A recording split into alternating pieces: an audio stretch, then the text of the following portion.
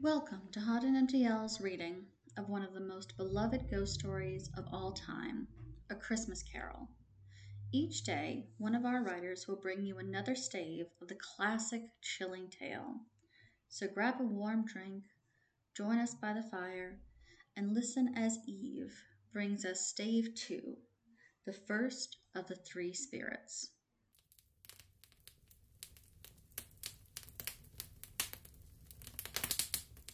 When Scrooge awoke, it was so dark that looking out of bed, he could scarcely distinguish the transparent window from the opaque walls of his chamber.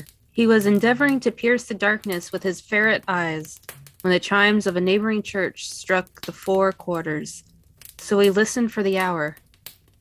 To his great astonishment, the heavy bell went on from 6 to 7, from 7 to 8, regularly up to 12, then stopped. 12. It was past 2 when he went to bed. The clock was wrong. An icicle must have gotten into the works. 12. He touched the spring of his repeater to correct this most preposterous clock. Its rapid little pulse beat 12 and stopped. Why, it isn't possible, said Scrooge, that I can have slept through a whole day and far into another night. It isn't possible that anything has happened to the sun. This is 12 at noon. The idea being an alarming one, he scrambled out of bed and groped his way up to the window. He was obliged to rub the frost off with his sleeve of his dressing gown before he could see anything. He could see very little then. All he could make out was that it was still very foggy and extremely cold, and that there was no noise of people running to and fro, making a great stir, as there unquestionably would have been if the night had beaten off the bright day and taken possession of the world. This was a great relief, because 3 days after the sight of this first exchange pay to Ebenezer Scrooge or his order, and so forth, would have become a mere United States security if there were no days to count by. Scrooge went to bed again and thought and thought and thought it over and over, and could make nothing of it. The more he thought, the more perplexed he was, and the more he endeavored not to think, the more he thought. Marley's ghost bothered him exceedingly. Every time he resolved within himself, after mature inquiry, that it was all a dream, his mind flew back again, like a strong spring released, to its first position, and presented the same problem to be worked all through. Was it a dream or not? Scrooge lay in this state until the chime had gone 3 quarters more, when he remembered on a sudden that the ghost had warned him of a visitation when the bell tolled 1. He resolved to lie awake until the hour was past, and considering that he could no more go to sleep than go to heaven, this was perhaps the wisest resolution in his power. The quarter was long, that he was more than once convinced he must have sunk into a doze unconsciously and missed the clock. At length it broke upon his listening ear. Ding dong! A quarter past, said Scrooge, counting. Ding dong! Half past, said Scrooge. Ding dong! A quarter to it. Ding dong! The hour itself, said Scrooge triumphantly, and nothing else. He spoke before the last hour bell sounded, which it now did with a deep, dull, hollow melancholy. 1. Light flashed up in the room upon the instant, and the curtains of his bed were drawn. The curtains of his bed were drawn aside, I tell you, by hand. Not the curtains at his feet, nor the curtains at his back, but those to which his face was addressed. The curtains of his bed were drawn aside, and Scrooge, starting up in a half recumbent attitude, found himself face to face with an unearthly visitor who drew them. As close to it as I am to you, and I am standing in the spirit at your elbow. It was a strange figure, like a child, yet not so like a child as like an old man, viewed through some supernatural medium, which gave him the appearance of having receded from the view and being diminished to a child's proportions. Its hair, which hung about its neck and down its back, was white, as if with age, and yet the face had not a single wrinkle in it, and the tenderest bloom was on the skin. The arms were very, very long and muscular, the hands the same, as if its hold were of uncommon strength. Its legs and feet, most delicately formed, were, like those upper members, bare. It wore a tunic of the purest white, and round its waist was bound a lustrous belt, the sheen of which was beautiful. It held a branch of fresh green holly in its hand, and in singular contradiction of that wintry emblem, had its dress trimmed with summer flowers.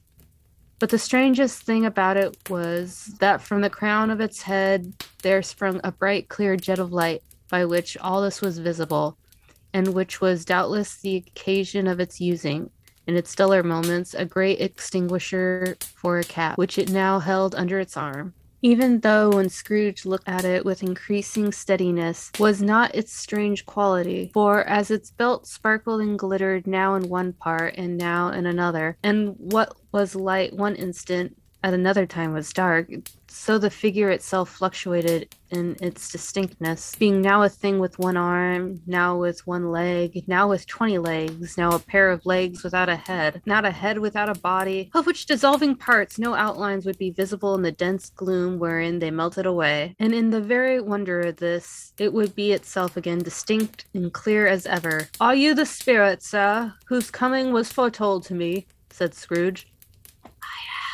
The voice was soft and gentle, singularly low, as if instead of being so close beside him, it were at a distance. "Who and what are you?" Scrooge demanded. "I am the ghost of Christmas past." "Long past?" inquired Scrooge, observant of its dwarfish stature. "No, your past." Perhaps Scrooge could not have told anybody why, if anybody could have asked him, but he had a special desire to see the spirit in its cap, and begged him to be covered. "What!" exclaimed the ghost. "Would you so soon put out with your worldly hands the light I give? Is it not enough that you are one of those whose passions made this cap, and forced me through this whole trains of years to wear it low upon my brow?" Scrooge reverently disclaimed all intentions to offend or any knowledge of having willfully bonneted the spirit at any period of his life. He then made bold to inquire what business brought him there. "Your welfare," said the ghost. Scrooge expressed himself much obliged, but could not help thinking that a night of unbroken rest would have been more conducive to that end. The spirit must have heard him thinking, for it said immediately, "Your reclamation, then. Take heed." It put out its strong hand as it spoke, and clasped him gently by the arm.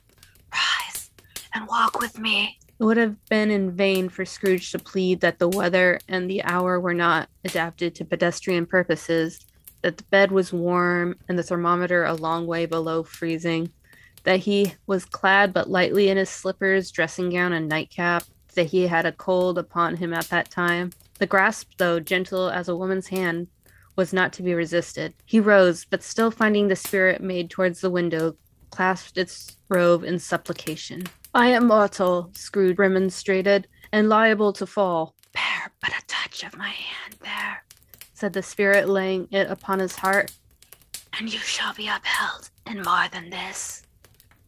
As the words were spoken, they passed through the wall and stood upon an open country road with fields on either hand. The city had entirely vanished. Not a vestige of it was to be seen. The darkness and mist had vanished with it, for it was a clear, cold winter day with the snow upon the ground. "Good heaven," said Scrooge, clasping his hands together as he looked about him. "I was bred in this place. I was a boy here." The spirit gazed upon him mildly. Its gentle touch, though it had been light and instantaneous, appeared still present to the old man's sense of feeling. He was conscious of 1,000 odors floating in the air, each one connected with 1,000 thoughts and hopes and joys and cares long forgotten. "Your lip is trembling," said the ghost.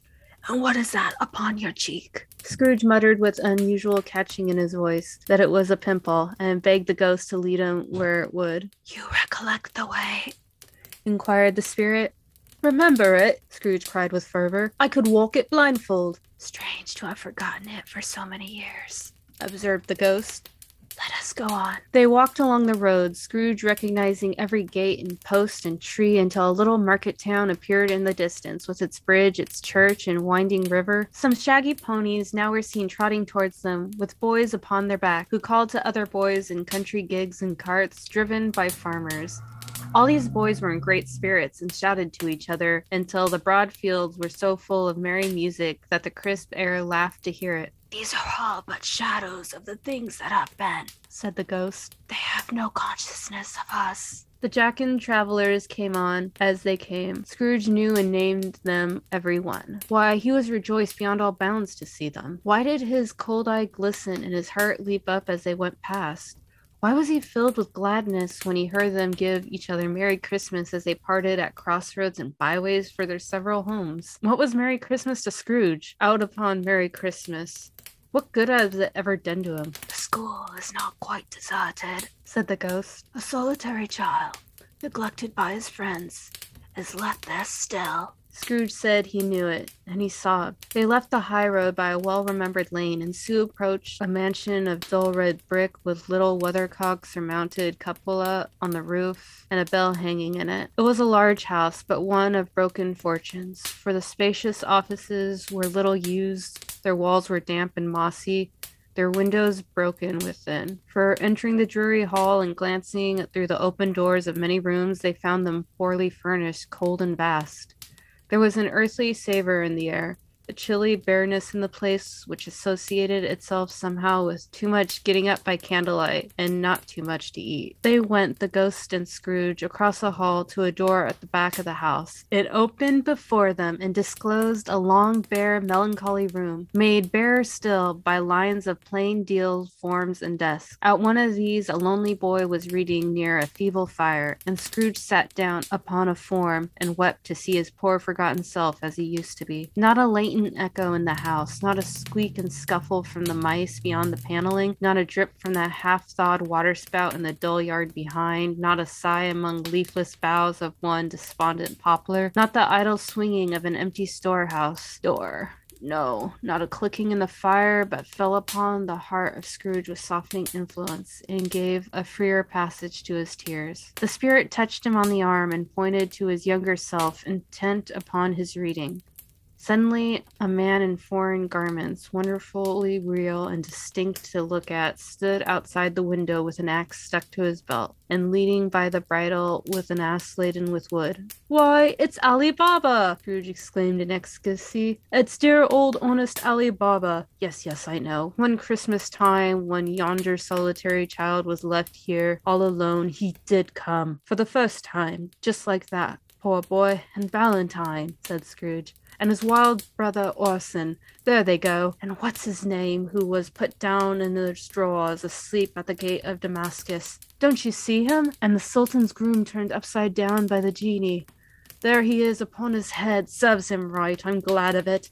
What business had he to be married to the princess?" To hear Scrooge expending all the earnestness of his nature on such subjects, in a most extraordinary voice between laughing and crying, to see his heightened and excited face would have been a surprise to his business friends in the city indeed. "There's the parrot!" cried Scrooge. "Green body and yellow tail, with a thing like lettuce growing out the top of his head. There he is! Poor Robin Crusoe, he called him, when he came home after sailing round the island. Poor Robin Crusoe, where have you been, Robin Crusoe?" The man thought he was dreaming, but he wasn't. It was the parrot, you know.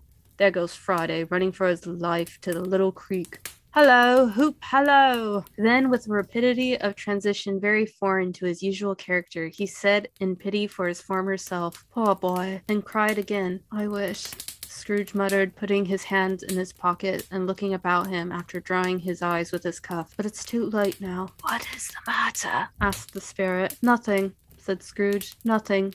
There was a boy singing a Christmas carol at my door last night. I should have liked to have given him something. That's all." The ghost smiled thoughtfully and waved his hand, saying, as it did, "Let us see. Another Christmas." Scrooge's former self grew larger at the words, and the room became a little darker and more dirty. The panels shrunk, the windows cracked, the fragments of plaster fell out of the ceiling, and the naked laths were shown instead. But how all this was brought about, Scrooge knew no more than you do.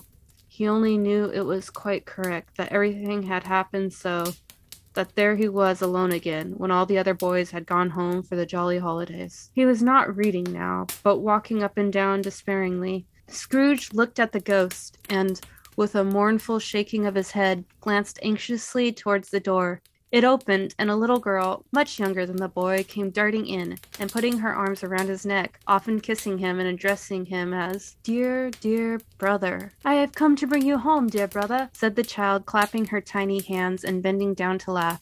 To bring you home, home, home, home, little Fan, returned the boy. Yes, said the child, brimful of glee. Home for good and all, home for ever and ever. Father is so much kinder than he used to be. That home's like heaven. He spoke so gently to me one dear night when I was going to bed, that I was not afraid to ask him once more if you might come home. And he said yes, you should, and sent me in a coach to bring you. And you're to be a man, said the child, opening her eyes, and are never to come back here. But first, we'd be together all Christmas long, and we'd have the merriest of times in the world. You are quite the woman, little Fan, exclaimed the boy. She clapped her hands and laughed and tried to touch his head, but being too little, laughed again and stood on her tiptoe to embrace him. She began to drag him, in her childish eagerness, towards the door, and he, nothing loath to go, accompanied her. A terrible voice in the hall cried, "Bring down Master Scrooge's box there!" And in the hall appeared the schoolmaster himself, who glared on Master Scrooge with a ferocious condescension, and threw him into a dreadful state of mind by shaking hands with him. He then conveyed him and his sister into the veriest old well of a shivering best parlor was ever seen, where maps upon the wall and celestial and terrestrial globes in the window were waxy with cold.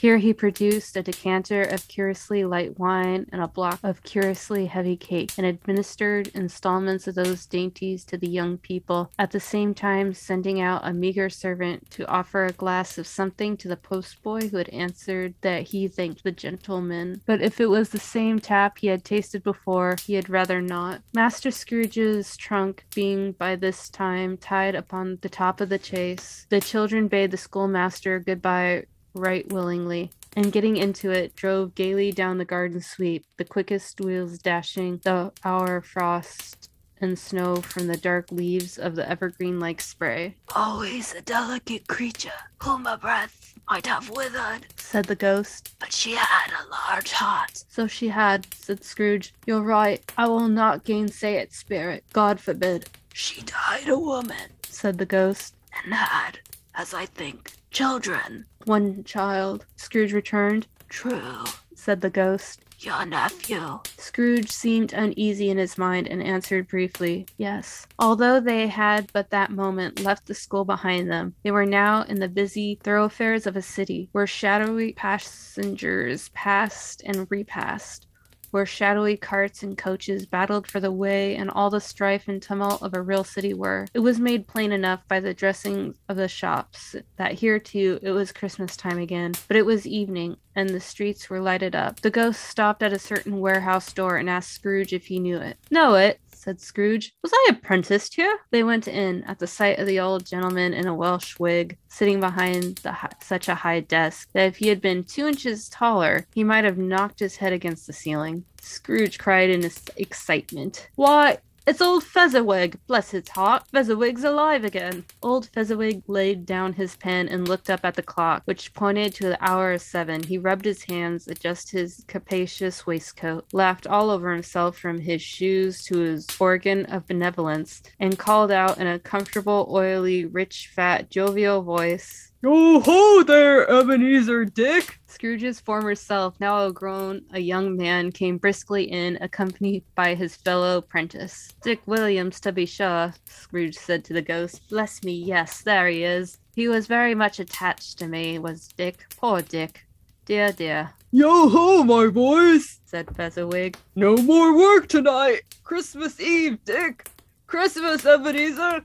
Let's have the shutters up," cried old Fezziwig with a sharp clap of his hands, "before a man can say Jack Robinson." You wouldn't believe how those two fellows went at it. They charged into the street with the shutters. 1, 2, 3, had 'em up in their places. 4, 5, 6, barred and pinned them.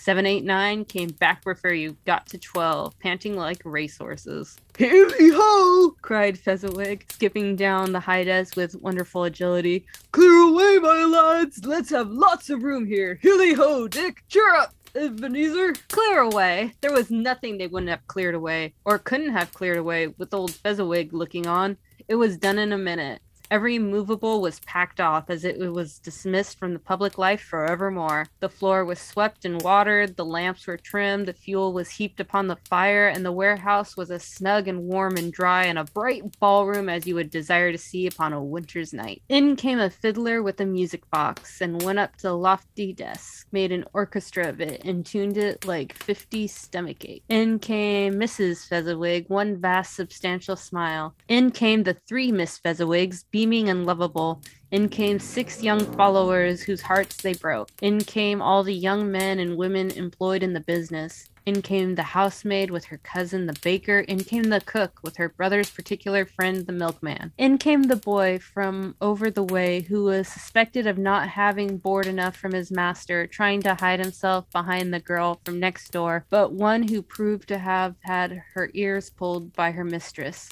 In they all came, one after another, some shyly, some boldly, some gracefully, some awkwardly, some pushing, some pulling. In they all came, anyhow and everyhow. Away they all went. 20 couple at once, hands half round and back again, the other way, down the middle and up again, round and round in various stages of affectionate grouping. Old top couples always turning up in the wrong place, new top couples always starting off as soon as they got off there, all top couples at last, and not a bottom one to help them. When this result was brought about, old Fezziwig, clapping his hands to stop the dance, cried out, "Well done!" And the fiddler plunged his hot face into a pot of porter, especially provided for that purpose. But scorning rest upon his reappearance, he instantly began again, though there were no dancers yet, as if the other fiddler had been carried home exhausted on a shutter, and he were a brand new man resolved to beat him out of sight or perish. There were more dances, and there were forfeits, and more dances, and there was cake, and there were negus, and there was a piece of cold roast, and there was a great piece of cold boiled, and there were mince pies, and plenty of, but the great effect of the evening came after the roast and boiled, when the fiddler, an artful dog, mind, the sort of man who knew his business better than you or I could have told him, struck up Sir Roger de Coverley. Then old Fezziwig stood out to dance with Mrs. Fezziwig, top couple too, with a good stiff piece of work cut out for them. 3 or 4 and 20 pairs of partners, people who were not to be trifled with, people who would dance and had no notion of walking. But if they had been twice as many, 4 times, old Fezziwig would have been a match for them, and so would Mrs. Fezziwig. As to her, she was worthy to be his partner in every sense of the term. If that's not high praise, tell me higher and I'll use it. A positive light appeared to issue from Fezziwig's calves. They shone in every part of the dance like moons. You couldn't have predicted at any given time what would have become of them next. When old Fezziwig and Mrs. Fezziwig had gone all through the dance, advanced and retired, both hands to your partner, bow, curtsy, corkscrew, thread the needle, and back again to your place, Fezziwig cut so deftly that he had to wink with his legs and came upon his feet again without a stagger. When the clock struck 11, this domestic ball broke up. Mr. and Mrs. Fezziwig took their stations, one on either side of the door, and shaking hands with every person individually as he or she went out, wished him or her a Merry Christmas. When everybody had retired but the 2 prentices, they did the same to them, and thus the cheerful voices died away, and the lads were left to their beds, which were under a counter in the back shop. During the whole time of this, Scrooge had acted like a man out of his wits. His heart and soul were in the scene, and with his former self. He corroborated everything, remembered everything, enjoyed everything, and underwent the strangest agitation. It was not until now, when the bright faces of his former self and Dick were turned from them, that he remembered the ghost and became conscious that it was looking fully upon him, while the light upon his head burnt very clear. "A small matter," said the ghost, "to make these silly folk so full of gratitude." "Small," echoed Scrooge. The spirit signed to him to listen to the 2 apprentices, who were pouring out their hearts in praise of Fezziwig, and when he had done so, said, "Why, is it not He spent but a few pounds of your mortal money. 3 or 4, perhaps. Is that so much that he deserves this praise? It isn't that, said Scrooge, heated by the remark, and speaking unconsciously like his former, not his latter self. It isn't that, Spirit. He has the power to render us happy or unhappy, to make our service light or burdensome, a pleasure or toil. Say that his power lies in words and look, and things so slight and insignificant that it is impossible to add and count them up. What then? The happiness he gives is quite as great as if it cost a fortune. He felt the spirit's glance and stopped. What is the matter? Nothing in particular, said Scrooge. Something, I think. No, said Scrooge. No. I should like to be able to say a word or two to my clock now, that's all. His former self turned down the lamp as he gave utterance to the wish, and Scrooge and the ghost again stood side by side in the open air. My time grows short, observed the spirit. Quick! This was not addressed to Scrooge, or to anyone whom he could see, but it produced an immediate effect. For again Scrooge saw himself. He was older now, a man in the prime of his life. His face had not the harsh and rigid lines of later years, but had begun to wear the signs of care and avarice. There was an eager, greedy, restless motion in the eye, which showed the passion that had taken root, and where the shadow of the growing tree would fall. He was not alone, but sat by the side of a fair young girl in a morning dress, in whose eyes there were tears, which sparkled in the light that shone out the coast of Christmas past. It matters little, she said softly. To you, very little. Another idol has displaced me, and it can cheer and comfort you in time to come, as I would have tried to do. I would have no cause to grieve. What idol has displaced you? He rejoined. A golden one. This is the even-handed dealing of the world, he said. There is nothing on which is so hard as poverty, and there is nothing it professes to condemn with such severity as the pursuit of wealth. You fear the world too much, she answered gently. All your other hopes have merged into the hope of being beyond the chance of its sordid approach. I have seen your nobler aspirations fall off one by one until the master passion gain engrosses you. Have I not? What then? He retorted. Even if I have grown so much wiser, what then? I am not changed towards you. She shook her head. Am I? Our contract is an old one. It was made when we were both poor and content to be so until in good season we could improve our worldly fortune by our patient industry. You are changed. When it was made, you were another man. I was a boy, he said impatiently. Your own feeling tells you that you are not what you are, she returned. But I am. That which promised happiness when we were in one heart is fraught with misery now that we are two. How often and how keenly I have thought of this I will not say. It is enough that I have thought of it, and can release you. Have I ever sought release? In words? No, never. In what then? In a changed nature, in an altered spirit, in another atmosphere of life, another hope as its great end? And everything that could have made my love of any worth or value in your sight. If this had never been between us, said the girl, looking mildly, but with steadiness upon him, tell me, would you seek me out and try to win me now? Oh, no. He seemed to yield to the justice of the supposition in spite of himself, but he said with a struggle, You think not. I would gladly think otherwise if I could, she answered.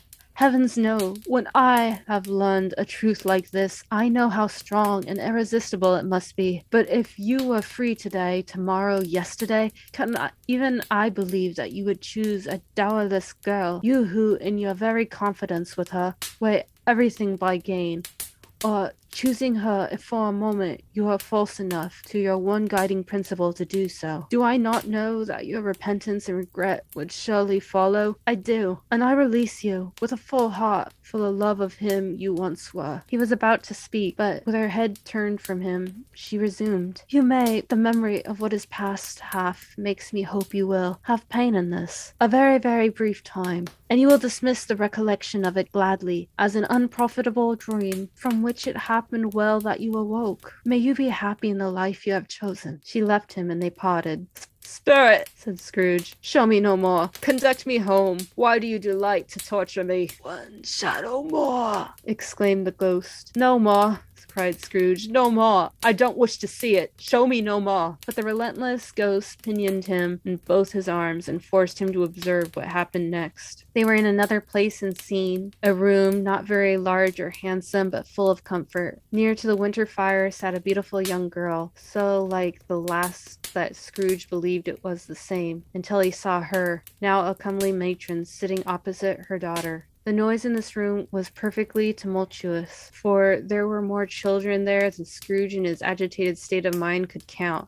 And unlike the celebrated herd in the poem, they were not 40 children conducting themselves like one, but every child was conducting itself like 40. The consequences were uproarious beyond belief, but no one seemed to care. On the contrary, the mother and daughter laughed heartily and enjoyed it very much, and the latter, soon beginning to mingle in the sport, got pillaged by the young brigands most ruthlessly. What would I not have given to be one of them? Though I never could have been so rude, no, I wouldn't for the wealth of all the world have crushed that braided hair and torn it down, and for the precious little shoe I wouldn't have plucked it off.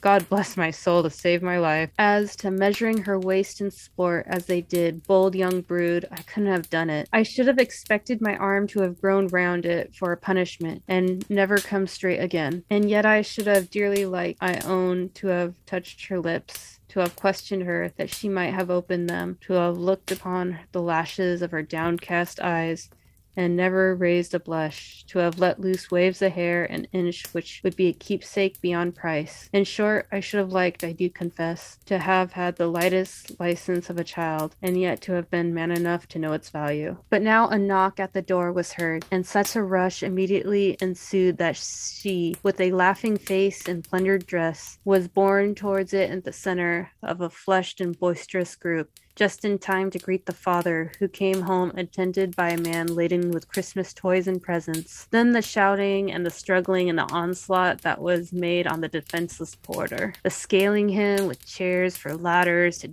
dive into his pockets to spoil him of the brown paper parcels, pulled on tight by his cravat and hug him round the neck, pummel his back and kick his legs in irrepressible affection, the shouts of wonder and delight with which the development of every package was received, the terrible announcement that the baby had been taken in the act of putting a doll's frying pan into his mouth and was more than suspected of having swallowed a fictitious turkey glued on a wooden platter, the immense relief of finding this a false alarm, the joy and gratitude and ecstasy. They were all indescribably alike. It is enough that by degrees the children and their emotions got out of pallor, and by one stair at a time up to the top of the house where they went to bed, and so subsided. And now Scrooge looked on more attentively than ever, when the master of the house, having his daughter leaning fondly on him, sat down with her and her mother at his own fireside, and when he thought that such another creature, quite graceful and full of promise, might have called him father, and had been springtime in the haggard winter of his life, his sight grew very dim indeed. "Belle," said the husband, turning to his wife with a smile, "I saw an old friend of yours this afternoon." How was it? "Yes." How can I?